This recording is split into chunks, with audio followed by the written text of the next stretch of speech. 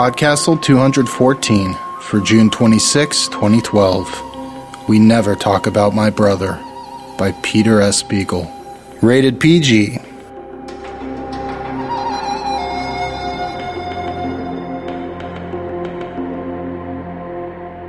Hello and welcome back to PodCastle. I'm Dave Thompson. One of the characters in today's story is a newsman. Note, I don't say journalist. Watching the news has become increasingly frustrating for me, and that's not because it's an election year here in the States, at least not directly. But what frustrates me is how the news, specifically the news networks like Fox, MSNBC, and CNN, have become less about news and more about spin, particularly political spin. Sometimes there's so much of it, I can't even be sure what the reality of the report was. A lot of times, glancing at these 24-hour news cable networks, it feels like they're trying to shape a different reality, a reality they'd prefer to the one they're actually living in, and the one they're reporting on. I want to say that it's odd that I feel like I get a more realistic portrait of the news from watching fake news shows like The Daily Show or The Colbert Report, but in this weird reality in which we do live, I don't know how odd that is. This week at PodCastle, we're very proud to present We Never Talk About My Brother by Peter S. Beagle, originally published in Intergalactic Medicine Show. Yeah, I know, we just ran a Beagle story a month ago. That'd be episode 209, Lila the Werewolf. We typically prefer not to run stories by the same author so close together, but we feel alright making an exception for Peter S. Beagle. For those of you who aren't familiar with Mr. Beagle's work, he's the author of The Last Unicorn and A Fine and Private Place, as well as a bunch of short fiction collections, the most recent being the excellent Sleight of Hand. Our reader this week is Malcolm Charles, a former radio talk show host who resides in Walnut Creek, California. He's a new reader here, but after listening to his performance, I do hope we'll be hearing more from him soon. So tune in your sets to your nightly news station and enjoy the story. We Never Talk About My Brother by Peter S. Beagle. Read by Malcolm Charles. Therefore, since the world has still much good, but much less good than ill, and while the sun and moon endure, luck's a chance, but trouble's sure, I'd face it as a wise man would, and train for ill and not for good. A. E. Houseman. Nobody does anymore. Haven't for years. Well, that's why you're here, ain't it? One of those where are they now paces of yours? But it's funny when you think about it. I mean, even after what happened and all this time, you'd think Willa and I, Willa's my sister, you'd think we'd say at least word one about him now and then. To each other, maybe not to anyone else. But we don't. Not ever. Even now. Hell, my wife won't talk about Esau, and she'd have more reason than most. Lucky you found me first. She'd have run you right on out of the house, and she could do it, too. Tell the truth, shame the devil. The only reason I'm sitting here talking to you at all is you having the mother wit to bring along that bottle of Blanton's Single Barrel. Lord, I swear I cannot remember the last time I had any of that in the house. Mind if you record me? No, you go ahead on. Get your little tape thing going, okay by me. Doesn't make a bit of difference. You're like to think I'm pretty crazy before we're through one way or another, but that don't make any difference either. Well, okay then, let's get started. Last of the great TV anchormen, my brother. Just as big as newsmen ever used to get. Not like today. Too many of them in the game. Too much competition. All sort of, interchangeable. More and more folks getting the news on their computers, those little earphone gadgets, I don't know what all. It's just different than it was. Way different. Confess, I kind of like it. But back then, Esau was just a little way south of a movie star. Couldn't walk down the street, go out grocery shopping. He'd get jumped by a whole mob of his fans, his groupies.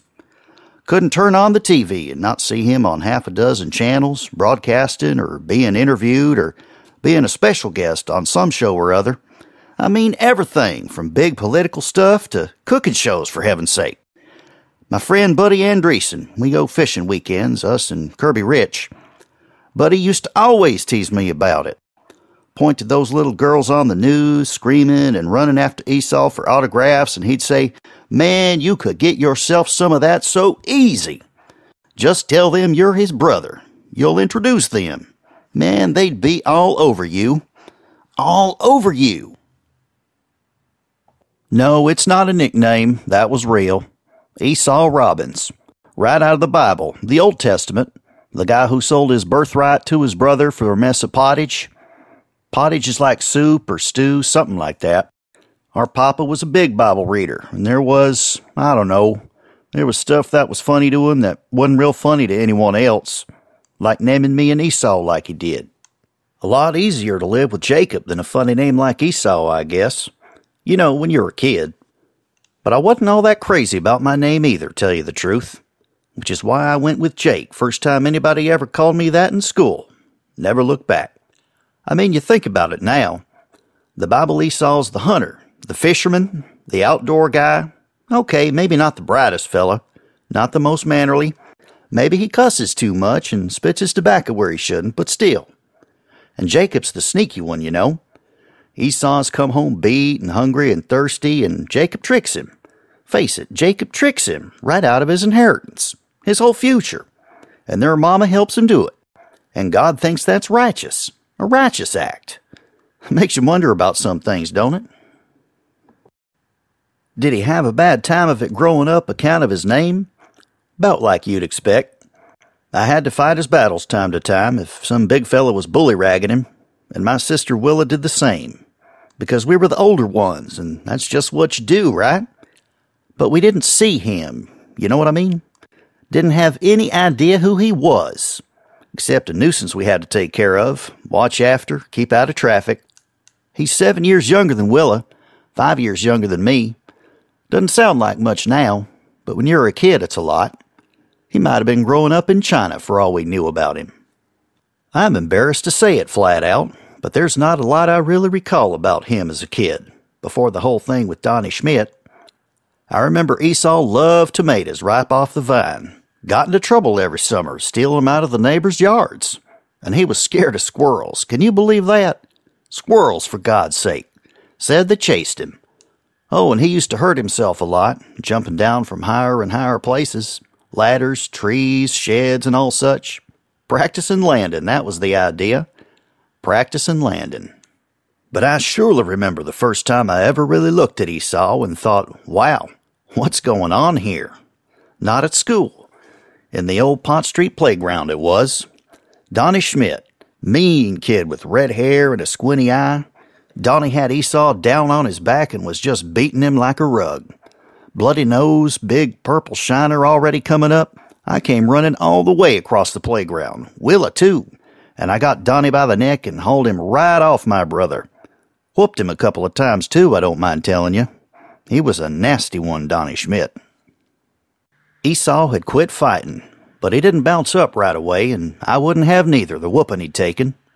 He was just staring at Donnie, and his eyes had gone really pale, both of them, and he pointed straight at Donnie. Looked funny, I'm bound to say, with him still lying flat down in that red clay mud, and he kind of whispered, "You got run over." Hadn't been as close as I was, I'd never have heard him. You got run over. Like that. Like it had already happened, you see? Exactly. Like he was reading the news, you got it. Okay, now, this is what's important. This is where you're going to start wondering whether you should have maybe sat just a little closer to the door. See, what happened to Donnie didn't happen then. It had already happened a week before. Seriously. Donnie, he didn't disappear, blink out of sight right when Esau said those words. He just shrugged and walked away, and Willa took Esau home to clean him up, and I got into a one-a-cat game, what you probably call horse or catcher flies up, with a couple of my pals until dinner time. And Ma yelled some at Esau for getting into a fight, but nobody else thought anything more about it, then or ever. Nobody except me.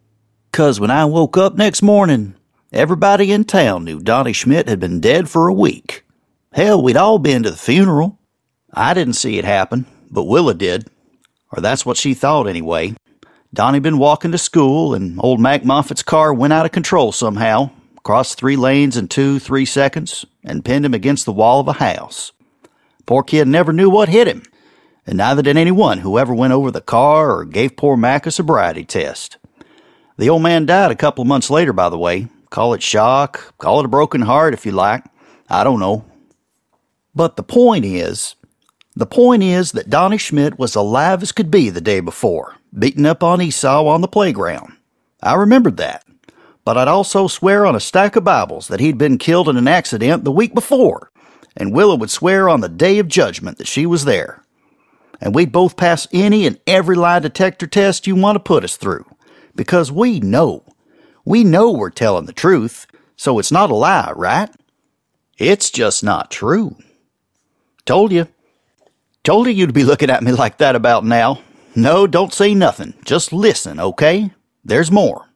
Now, I got no idea if that was the first time he did it, made something happen by saying it already had. No idea. Like I said before, it was just the first time I ever really saw my brother. Nor it didn't change a lot between us, him and Willa and me. Willa was all books and choir rehearsals, and I was all cars and trucks and hunting with my Uncle Rick. And Esau pretty much got along on his own, same as he'd always done. He was just Esau, bony as a clothes rack, all elbows and knees. Papa used to say that he was so thin you could shave with him. But if you look closely, I guess you could have seen how he might yet turn out good-looking. Only we weren't looking closely. None of us were, not even me. Not even after Donnie. One of anything is still one of anything, even if it's strange. You can put it out of your mind. So across the dinner table was about it for Willa and me, if we were home. But while I wasn't really looking, I can't say I didn't pay a little more attention in the looking I did, if you know what I mean. One time I do recall, when Esau was maybe 12, maybe 13, in there somewhere. Must have been 13, 'cause I was already out of high school and working 5 days a week to help with the rent. Anyway, I'm up on the roof of the house on a Saturday, replacing a few shingles got blown off in the last windstorm, hammering and humming, not thinking about much of anything, and suddenly I turn my head and there's Esau, a few feet away, squatting on his heels and watching me. Never heard him climbing up, no idea how long he's been there, but I know I don't like that look. Sets me to thinking about the one he gave Donnie. What if he says to me, "You fell off the roof," and it turns out I'm dead, and been dead some while? So I say, "Hey, you want to hand me those nails over there?" Friendly and peaceable as you like. Probably the most I've said to him in a week more. So he hands me the nails, and I say thanks, and I go back to work. And Esau sits watching me a few minutes more, and then he asks, right out of nowhere, "Jake, you believe in God?" Like that. I didn't even look up, just grunted. "Guess I do." "You think God's nice?" His voice was still breaking, I recall. Went up and down like a seesaw, made me laugh. I said, "Minister says so." He wouldn't quit on it, wouldn't let up. "But do you think God's nice?" I dropped a couple of shingles and made him go down and bring him back up to the roof for me. When he'd done that, I said, "You look around at this world. You think God's nice?" He didn't answer for a while, just sat there watching me work. By and by, he said, "If I was God, I'd be nice." I set my eye on him then, and I don't know what made me do it. But I said, "You would, huh? Tell it to Donnie Schmidt." I had never said anything like that to him before. I'd never mentioned Donnie Schmidt since the funeral, because I knew in my mind, like Willa, like everyone else, that Donnie was dead and buried a week before him and Esau had that fight. Anyway, Esau's eyes filled up, which hardly ever happened. He wasn't ever a crier, and his face got all red, and he stood up, and for a minute I thought he actually was about to come at me. But he didn't. He just screamed with that funny breaking voice, "I would be a nice God. I would."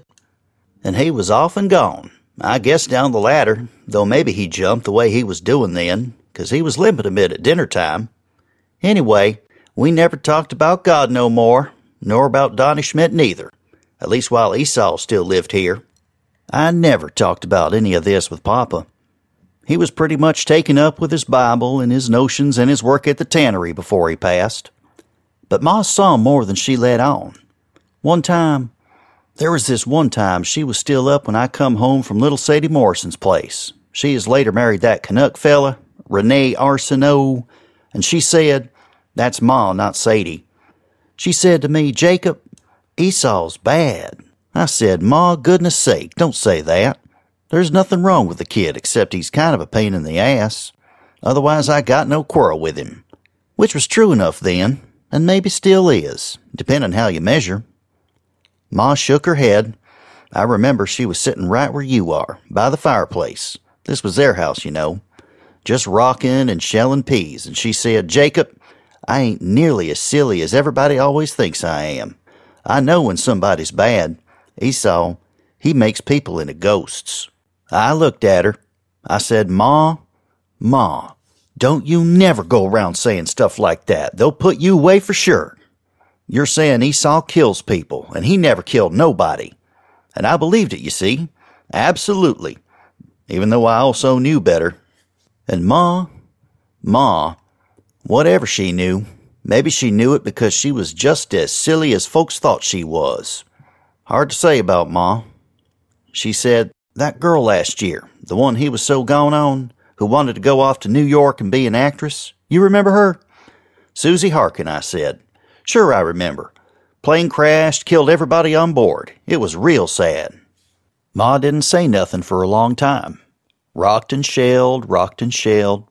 I stood and watched her, snatching myself a pea now and then, and thinking on how worried she was getting to look. Then she said, almost mumbling like, I don't think so, Jacob. I'm persuaded she got killed in that crash, but I don't think so. That's exactly how she put it. Exactly. I didn't say anything myself, because what could I say? Ma, you're right. I remember it both ways, too. I remember you telling me she gave him the mitten. That's the way Ma talks. She meant the girl broke up with him and left. And I remember Susie doing just fine up there in the city. She even sent me a letter. But I also remember her and Esau talking about getting married someday. Only then she stepped on that flight and never got to New York at all. I'm going to tell Ma that and get her going when the city health people already thought she ought to be off in some facility somewhere. Not hardly. Things wandered along way they do, just happening and not happening. Willa went all the way on to State College and become a teacher. And then she got married and moved all that way to Florida, Jacksonville Beach. Got 2 nice kids, my niece Carol Ann and my nephew Ben. Ma finally did have to go away, and soon enough she passed too. Me, I kept on at the same hardware store where you found me. Only after a while I came to own it, me and the bank. Married Mitty Jo Staines, but she died. No children. And Esau, well, he graduated the town high school like me and Willa, unless maybe we just think he did. And then the University of Colorado gave him a scholarship, unless they just think so, and he was gone out of here quicker than scat. Never really came home after that, except the once, which I'll get to in a bit. Got through college, got the job with that station in Baltimore, and the next time we saw him, he was on the air, feeding stories to the network the way they do, like, and here's Esau Robbins, our Baltimore correspondent, to tell you more about today's tragic explosion, or whatever. And pretty soon it was D.C. in the national news, every night, and you'd look up and your baby brother's famous. Couldn't have been over 30. And looking good, too, no question about it.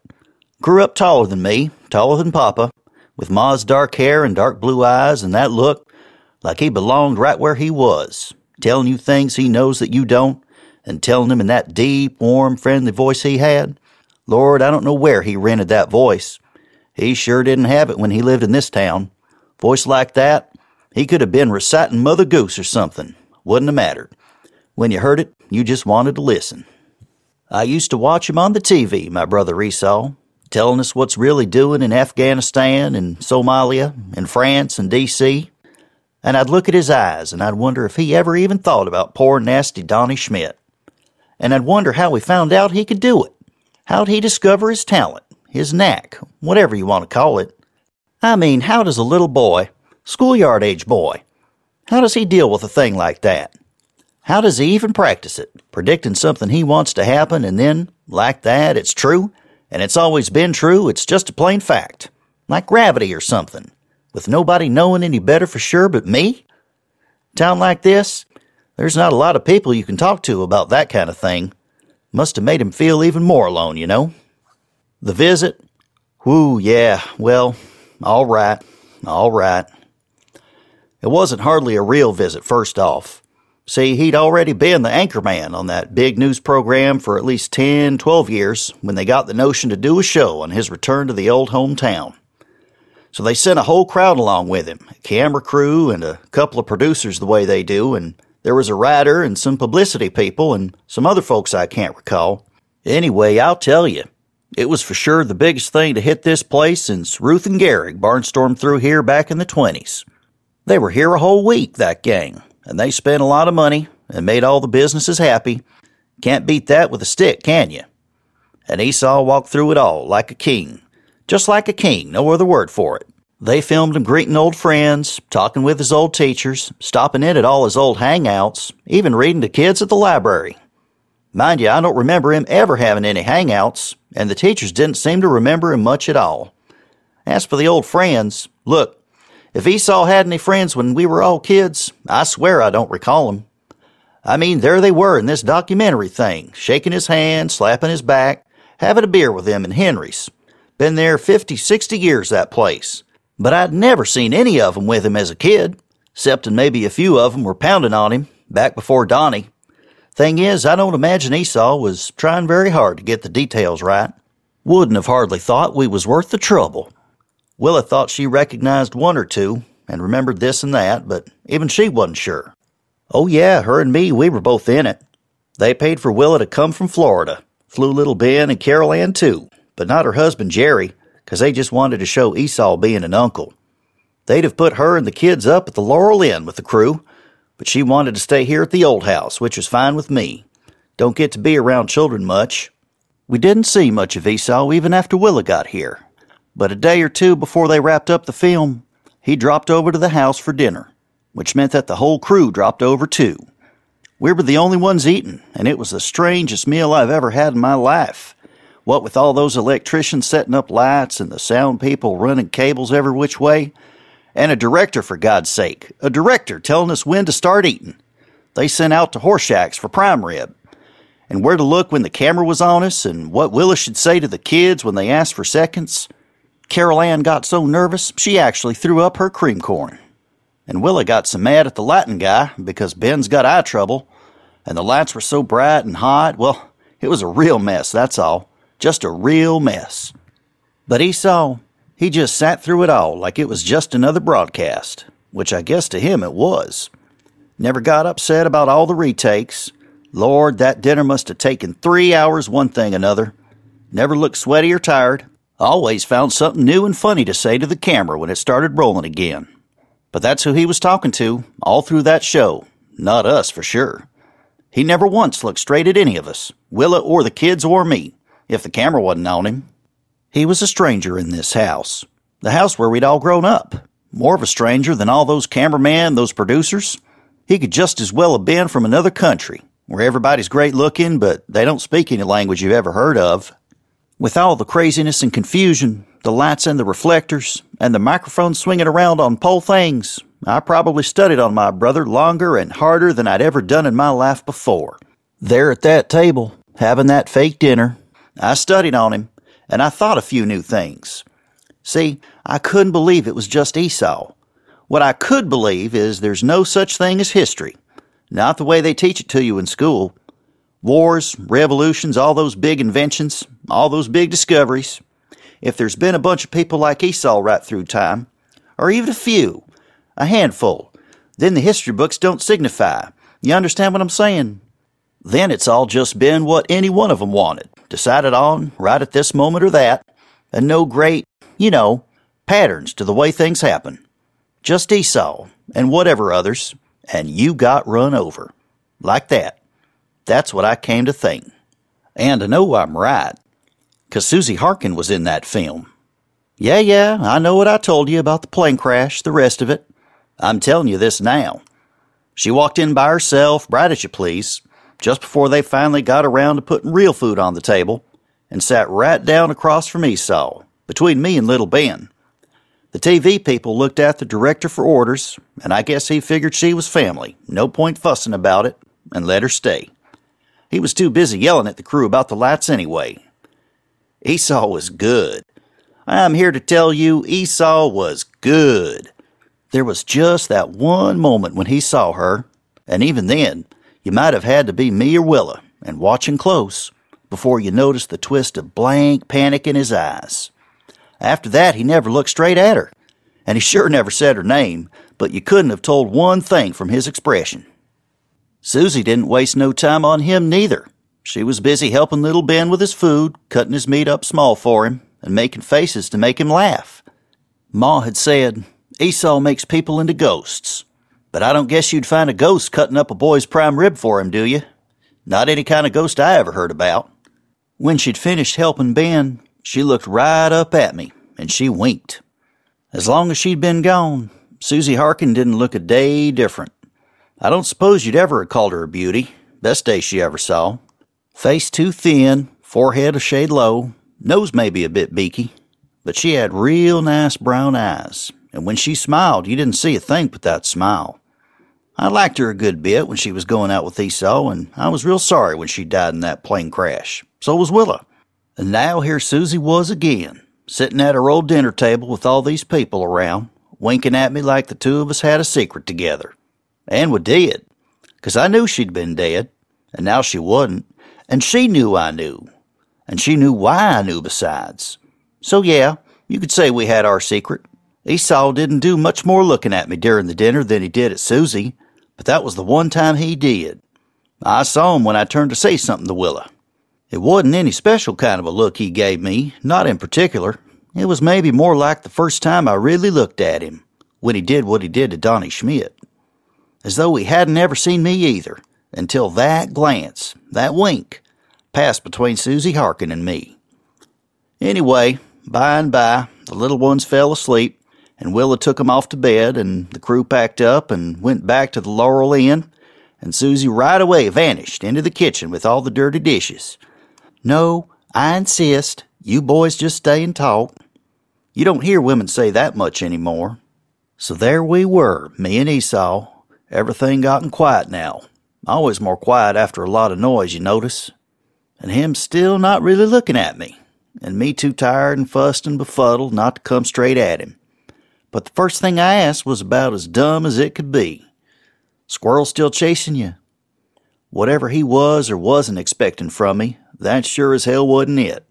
He practically laughed, or maybe it was more like he grunted in a laugh sort of way, and he said, "Not so much these days." Close to, he looked exactly like he looked on the TV. Exactly, right down to the one curl off to the left on his forehead, and the inlaid belt buckle, and that steepling thing he did with his fingers. Really was like talking to the screen. "Susie's looking fine, don't you think?" I asked him. I mean, for having been dead and all. Oh, that reached him. That got his attention. He looked at me then, all right, and he answered real slow and cold and careful. "I don't know what you're talking about." "What are you talking about?" "Come on, Esau," I said. "Tomorrow I might wake up remembering mostly whatever you want me to remember, the way you do people, but right now, tonight, I'm afraid you're just going to have to sit here and talk to me." "Or what?" Those two words cracked out of him just like a whip does.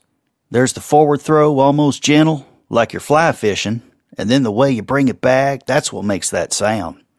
He didn't say anything more, but the color had drained right out of his eyes, same way it happened with Donnie Schmidt. Didn't look much like the TV now. I asked him, "You planning to make me a ghost too? Kill me off in a plane crash a few weeks ago?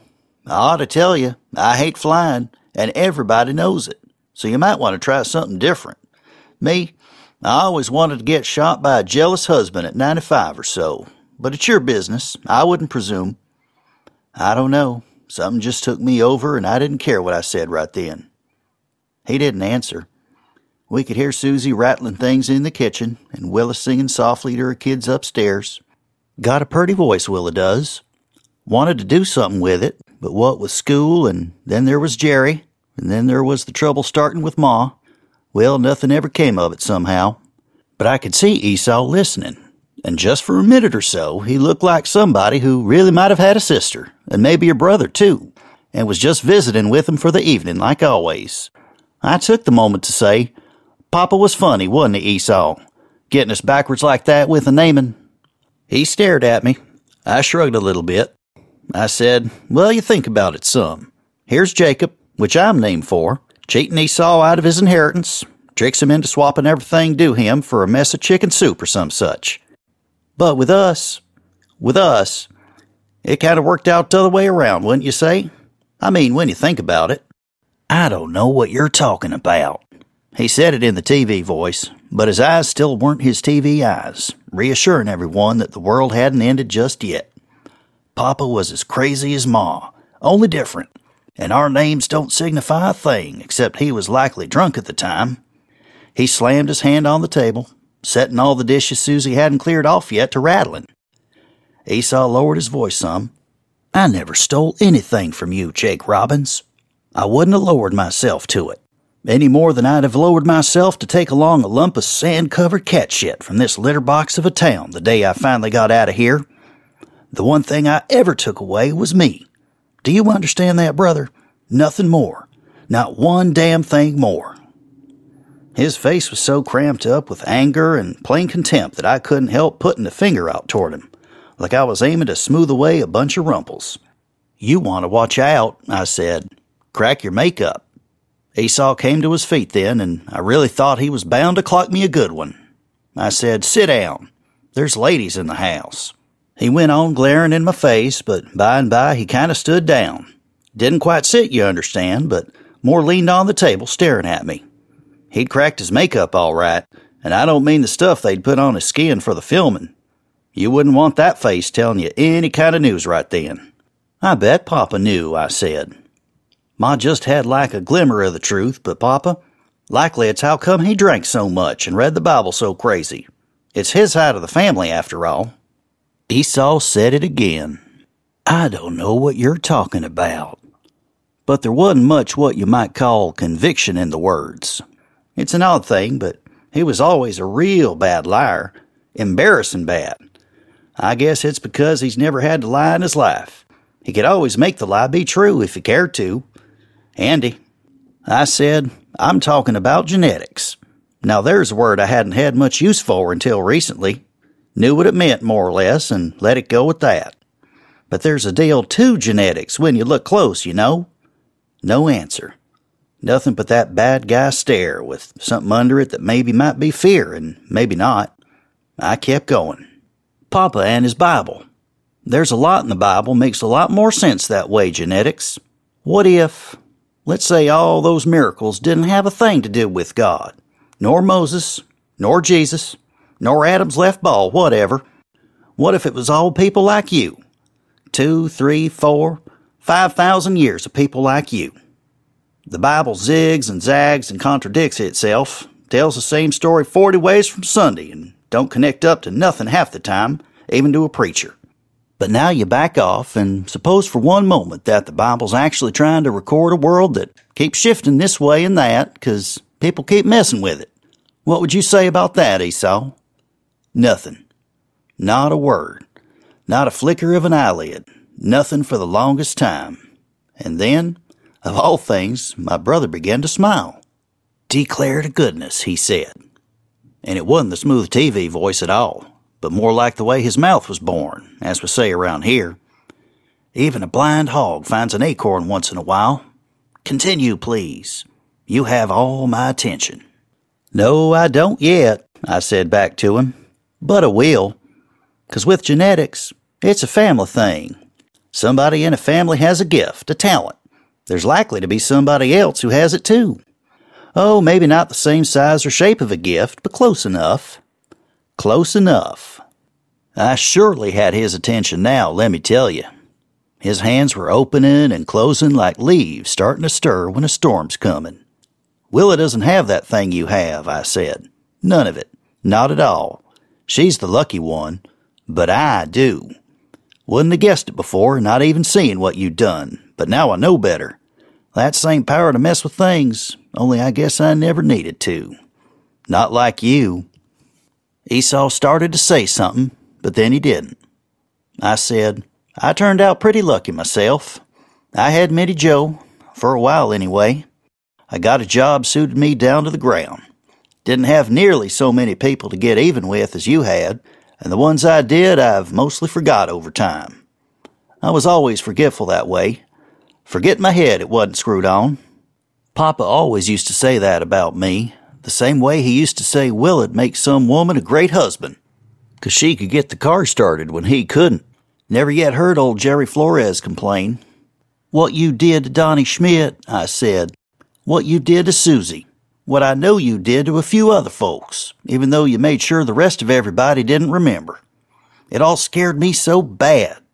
I would never gone anywhere near power like that if I'd known I had it. Esau's voice was sort of thickish now, like he was trying not to cry, which surely wasn't the case. He said, You can't do what I do. You know better than that, Esau. Same way I know you've never bent reality towards even one good thing. I watch you on the TV every night just about, and everything you report on. It's death. It's all death. Nothing but death, one way or another. 1 million baby girls left out on the street in China. A raft full of people capsizes off Haiti. Some kid wipes out a whole schoolyard in Iowa. There's more people starving in Africa, getting massacred. There's suicide bombers and serial killers all over the place. It's you. It's your half of the genetics. It's what you are, Esau, and I'm sorry for you. Don't be. It was only a whisper, but it came at me like a little sideways swipe from one of those old-time straight razors, the kind Papa had. Esau said, You're the good one. It wasn't a question. Well, who'd have thought it? My loudmouth, clumsy, stupid big brother turns out to be the superhero in the closet, the champion with a secret identity. Amazing. Just shows you something or other. Truly amazing. No, I said. No, I don't care about that. I just wanted you to know I know, about the genetics and so forth. And then I said it, 'cause he's right, I am stupid. I said, You're trying to be the angel of death, Esau, and I'm just so sorry for you, that's all.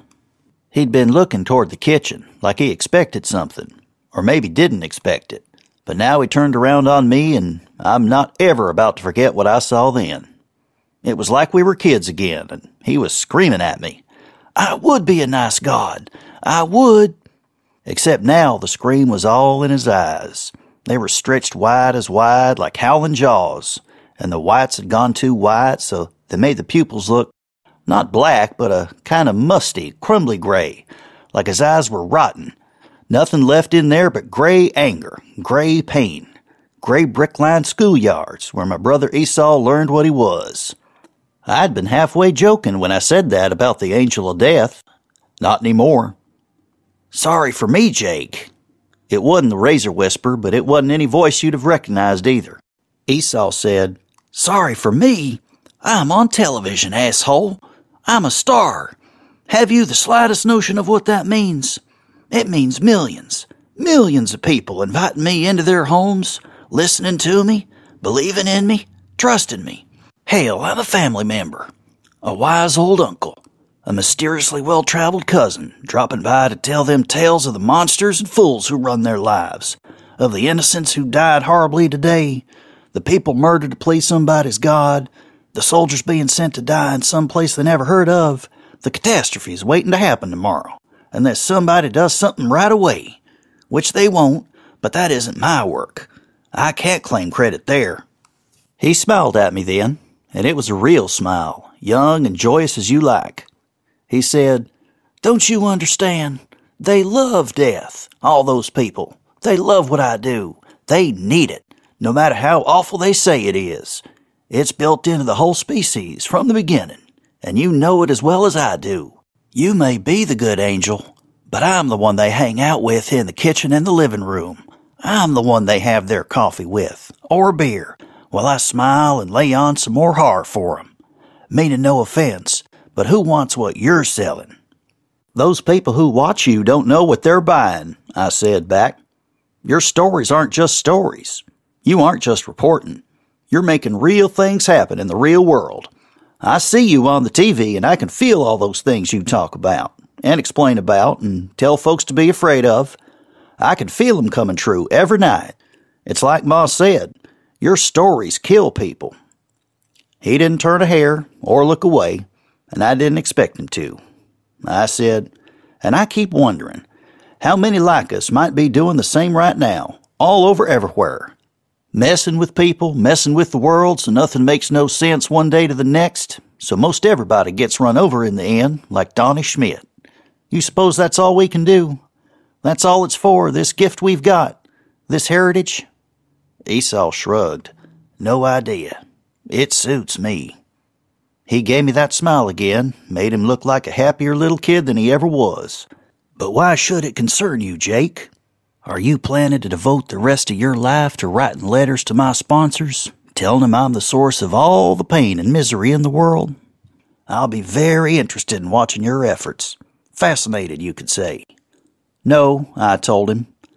I got a store to run, and I meet Earl Hauser and Buddy Andreessen for breakfast at Buttercup on Tuesdays, and it's not my place to chase around after you fixing stuff. What I know's what I know, and it don't include putting the world back the way it ought to be. It's too late for that. Way too late for heroes, champions, miracles. Don't matter what our heritage was maybe meant for. Your side got hold of it first, and you won long ago. No undoing that, Esau. I ain't fool enough to think otherwise. I'm still sorry for you, but I know your side's won. This side of the grave. He wasn't listening to me, not really. Just about all his attention was focusing on the kitchen right then, because Susie'd begun whistling while she was clattering pots in the sink. She could always whistle like a man, Susie could. Esau took a step toward the sound. I wouldn't, I advised him.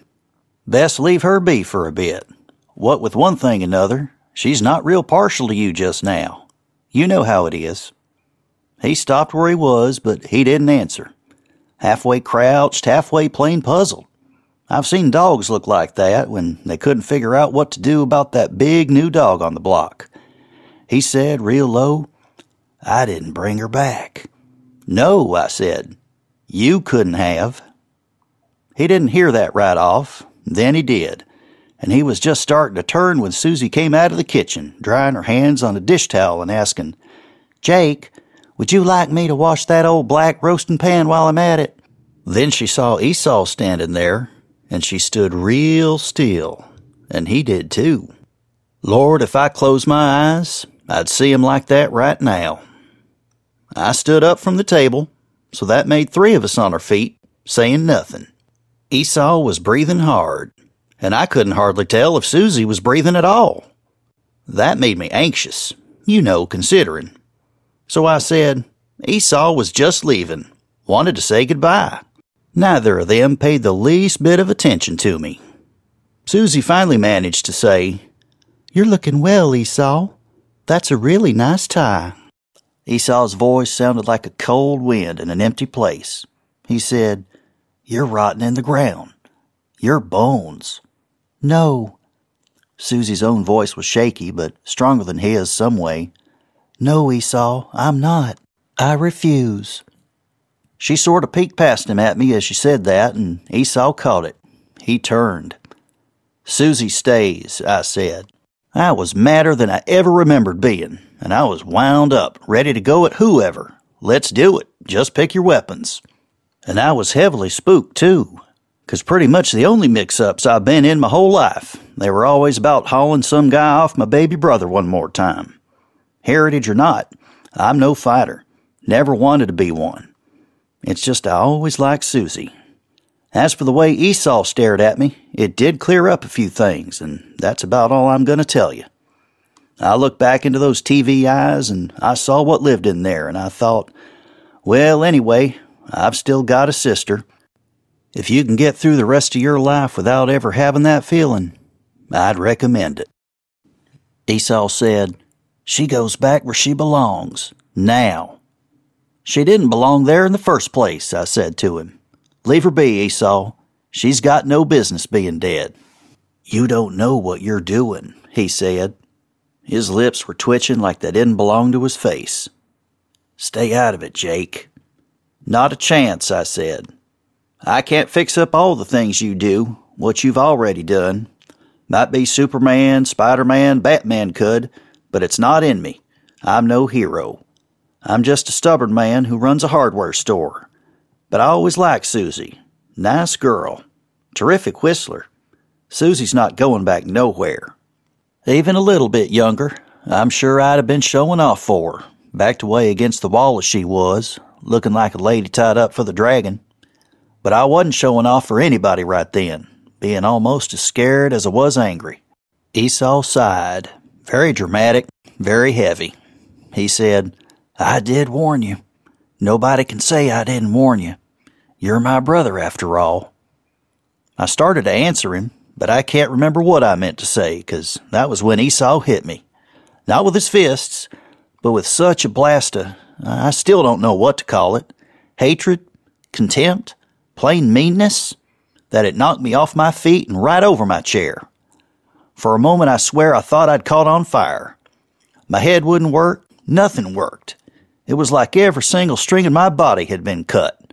I couldn't even flop around on the floor. I didn't know who I was. I didn't know what I was. Susie screamed, and Esau hit me again. That time I did flop around after I slid across the floor and fetched up against the wall. To this day, I can't honestly explain how it felt. Been trying to describe it to myself for years. Best I can do is that it wasn't like an electric shock, and it wasn't really like being burned, or beaten up either. Although I was all over bruises next day, it was more like he was unmaking me. Like he was starting to take me apart, atom by atom, molecule by molecule, so I wouldn't exist anymore. I would never have existed. He'd never have had a brother. I could feel it happening, and I tell you, I'll never be scared of anything again. But I didn't die. I didn't get lost the way he wanted me to. Susie ran to me, but I managed to wave her off because I didn't want her getting caught between us. Esau went on hammering me with whatever it was he had that let him smash planes out of the sky, trains off the tracks, set mudslides boiling down on little mud villages. But it wasn't hurting me anymore, not like it had been. I was still me. He hadn't been able to make me not be. You understand? I got my back against the wall and pushed myself up till I was on my feet. Took more time than you might think. I work. I don't work out. And anyway, Esau just kept at me, like point blank, coming close up to me now and knocking me this way and that, one belt of crazy rage after another. I couldn't do much about it yet, but he couldn't quite put me down again either. I did tell him to stop it. Same way he warned me, I told him to stop, but he wouldn't. So I stopped him. Or the thing stopped him, the thing that had been rousing up in me all this time while he was whooping the daylights out of me. It burst out of me like from a flamethrower, searing me, mouth, throat, chest, guts, way worse than anything Esau done to me, and slamming me back against the wall harder than he had. I couldn't see, and I couldn't hear a thing. And right that moment, that's when I did think I was going to die. Looked forward to it too just then. When my eyes cleared some, ears took a lot longer, I saw Esau lying on the floor. He wasn't moving. If it was just me, the way I was feeling, I'd likely have left him lying there till the neighbors started complaining. But see, I already told you how Willa and me, we were always supposed to watch over our baby brother, protect him in those schoolyard fights, make sure he did his homework, all that. And I guess old habits die hard. I said, "Esau? Esau?" And when he didn't answer, I tried to get to him, but he seemed an awful long way off. Susie helped me. She'd been crying, but she stopped, and she got me to Esau. He was trying to sit up by the time we reached him, and we helped him onto his feet in a while.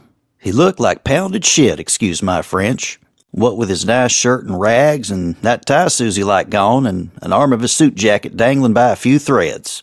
I'd seen him wear that same jacket on the TV, I don't know how many times. His face was gray. I don't mean pale, or white. It was gray like old cement, old grout, and it was like the gray went all the way through. Susie and me, we might be the only people in the world ever saw him like that. He actually tried to smile. He said, "I should have made you check your guns at the door. Where on earth did you pick up that trick?" "Just got pissed off," I said. "And I'll do worse if you're not out of here in 2 minutes by Papa's watch. Susie stays." Esau shrugged, or he tried to. "Gotta catch a plane tomorrow anyway. Back to the old grindstone." He looked at Susie. She kind of edged behind my shoulder some, and Esau's smile widened. He said, "Don't worry, my dear. You really should have stayed dead, you know, but it's not your fault." He turned back toward me. "You're doing, of course." "Watching those folks pile in," I told him. My head was still ringing. That whole crew, all those people come to paint up your homecoming for the world to see. Couldn't help thinking there ought to be someone like Susie there too. Like Donnie Schmidt. I swear, I was just thinking on it. "Glad it wasn't Donnie who showed up," Esau murmured. He tugged on the loose arm of his Rudin jacket. It came free, and he dropped it on the floor. "Sneaky old brother Jake," he said. "You've likely got more of the family inheritance than I do. Just like in Papa's Bible after all." I was still feeling hollowed out, burned out, not by anything he'd done, but by whatever it was I'd had to do. I said, "I can't let you go on, Esau." He smiled. "You can't kill me, Jake. We both know you better than that."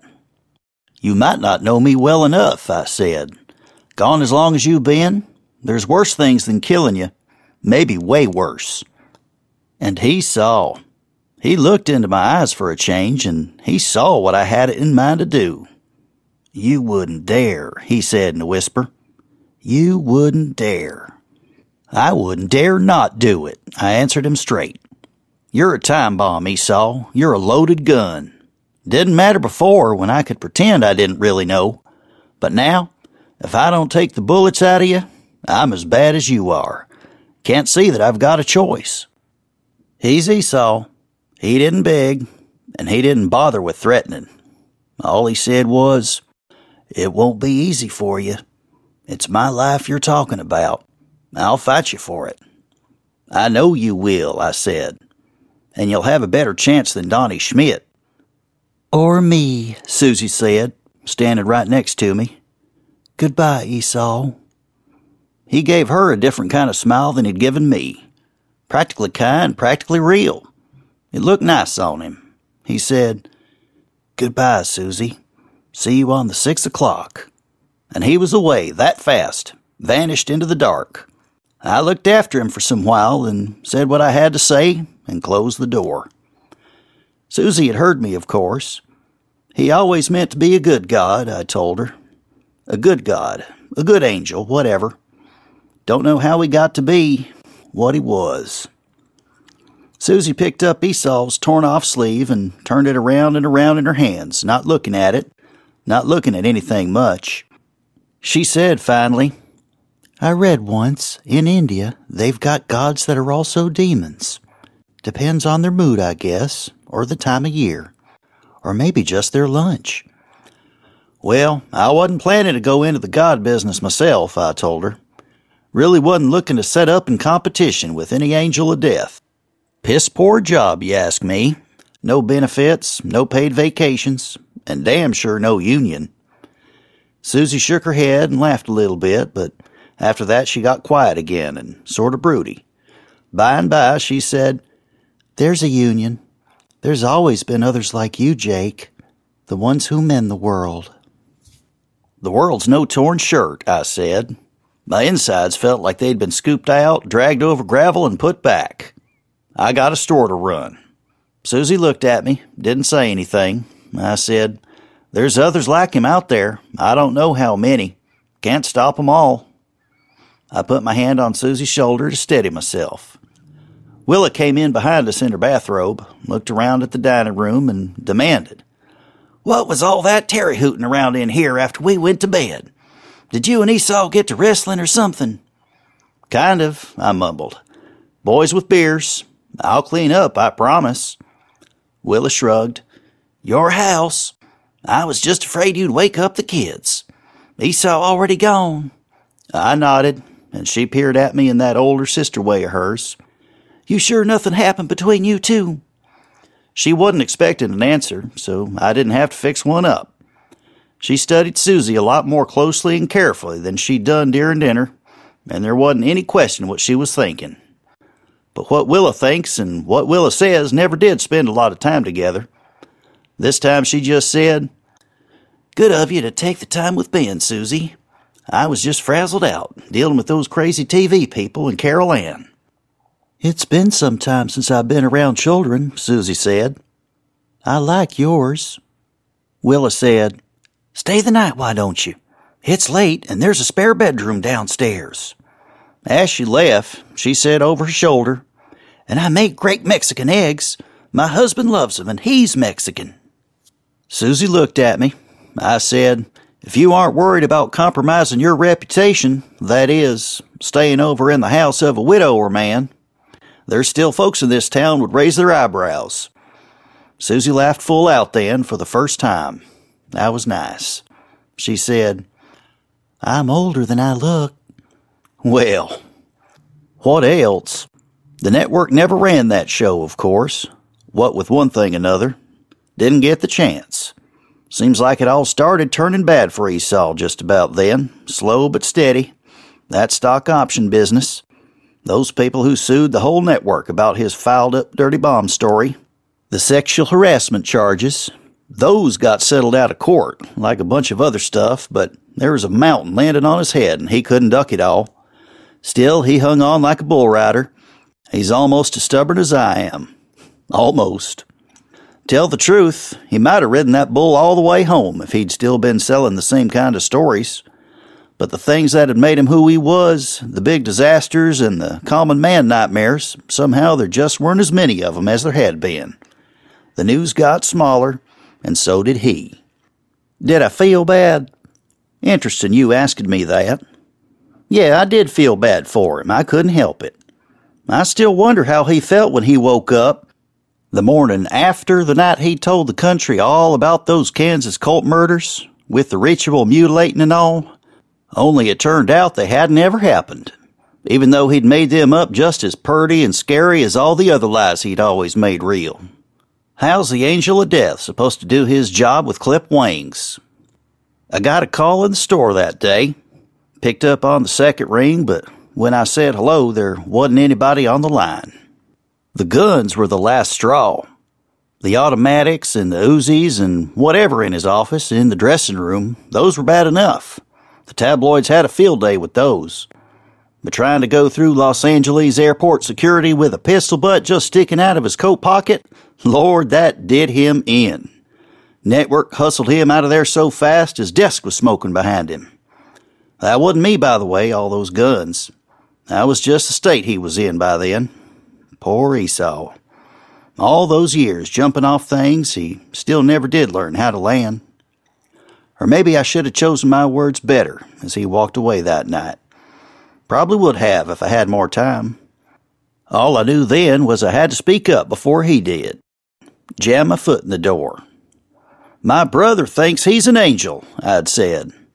He thinks he can change anything in the world just by saying so. But that's crazy. He can't do that. Didn't know what else to say. Might have had a little too much what we used to call English on it, but I done what I could.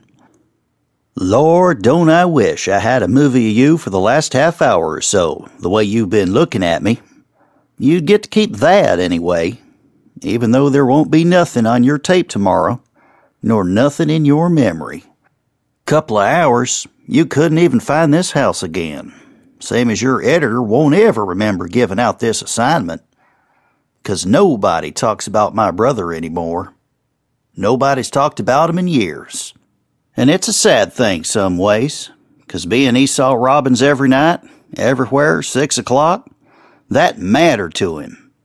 Being the angel of death, that mattered to him. They were the only things that ever filled him, you understand me? That's all he ever could do in his life, my poor damn brother. Get even with us, with people, for being alive. And I took all that away. stole his birthright and shut down the life he built with it. That don't balance the scales nor make up for all he did, but it's going to have to do. Esau Robbins no longer exists. He's not dead. He's just gone. Maybe someday I'll go and look for him, like an older brother should. But right now, gone is how it stays. Price of the pottage. Thanks for the Blantons, young man. Puts a smile on my face, and even though it isn't her drink, Susie will certainly applaud your thoughtfulness. You'll likely be finding a bonus in your next paycheck. Nobody in accounting will be able to explain why, and you sure as hell won't either. But just you roll with it.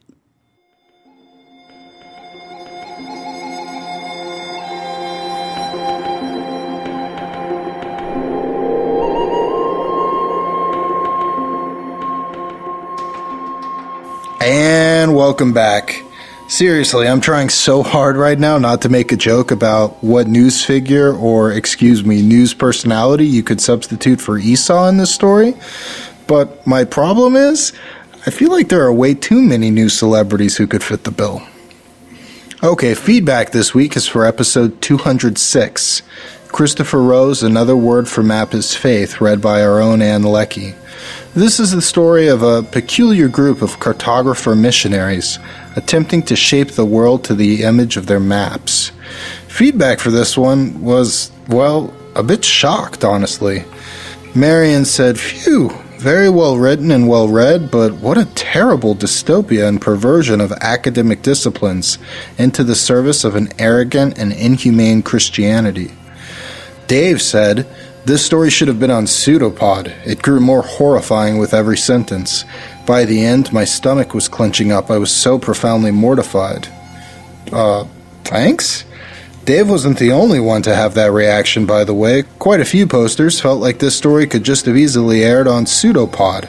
The conversation produced some questions about religious zealotry, and whether or not zealots would really act like the characters in this story if they had the ability to. Finally, Scattercat said, as a certified grammar pedant, "I deeply enjoyed the idea of altering reality to correct the differences between theory and practice. And honestly, this one could almost be a pseudopod episode, let alone escape pod. That's why we love PodCastle." Aw, and that's why we love you, Scattercat. By the way, if you all haven't had the chance yet, check out Scattercat's very fun superhero story, Nemesis, over at Escape Pod 348. Thanks all very much for those comments. We love reading your thoughts on our stories, so head on over to forum.escapeartist.net and let us know what you thought of this week's episode. If we don't like what you say, well, we'll just shape your comments into a reality that better suits our purposes. I'm just kidding. That's the moderator's jobs. Okay, I'm really kidding this time. About something. I am not kidding about us needing your donations to keep our podcast going, though. I've tried to change the shape of that reality, and it just isn't working out. So, if you like our stories, please consider visiting PodCastle.org and making a donation. Your money pays our authors and covers costs so we can bring you the best in fantasy fiction week after week. And if you can't afford to donate, please blog, tweet, Facebook, or just tell a friend about us. Thank you. That's our show for this week. We hope you enjoyed it. On behalf of everyone here at PodCastle, Ann Leckie, Peter Wood, Anna Schwind, and myself, thank you all so much for letting us share another story with you. We'll be back in 1 week with another fantastic story for you. Until then, good night and good luck. We'll see you in a week. PodCastle is a production of Escape Artists Incorporated and is distributed on a Creative Commons Attribution Non-Commercial No Derivatives license. Share it, but don't change it or sell it. Our theme music is by Shiva in Exile. You can find them at magnatune.com. You can discuss this episode of PodCastle or nearly anything else on our forums. Just visit forum.escapeartist.info. And if you like science fiction or horror, be sure to visit our sister podcasts, Escape Pod and Pseudopod. And if you enjoyed this episode, tell a friend, or post to your blog about it, or consider donating via the PayPal link on our site. Your moment of zen this week comes from George Orwell, who said, "In a time of deceit, telling the truth is a revolutionary act."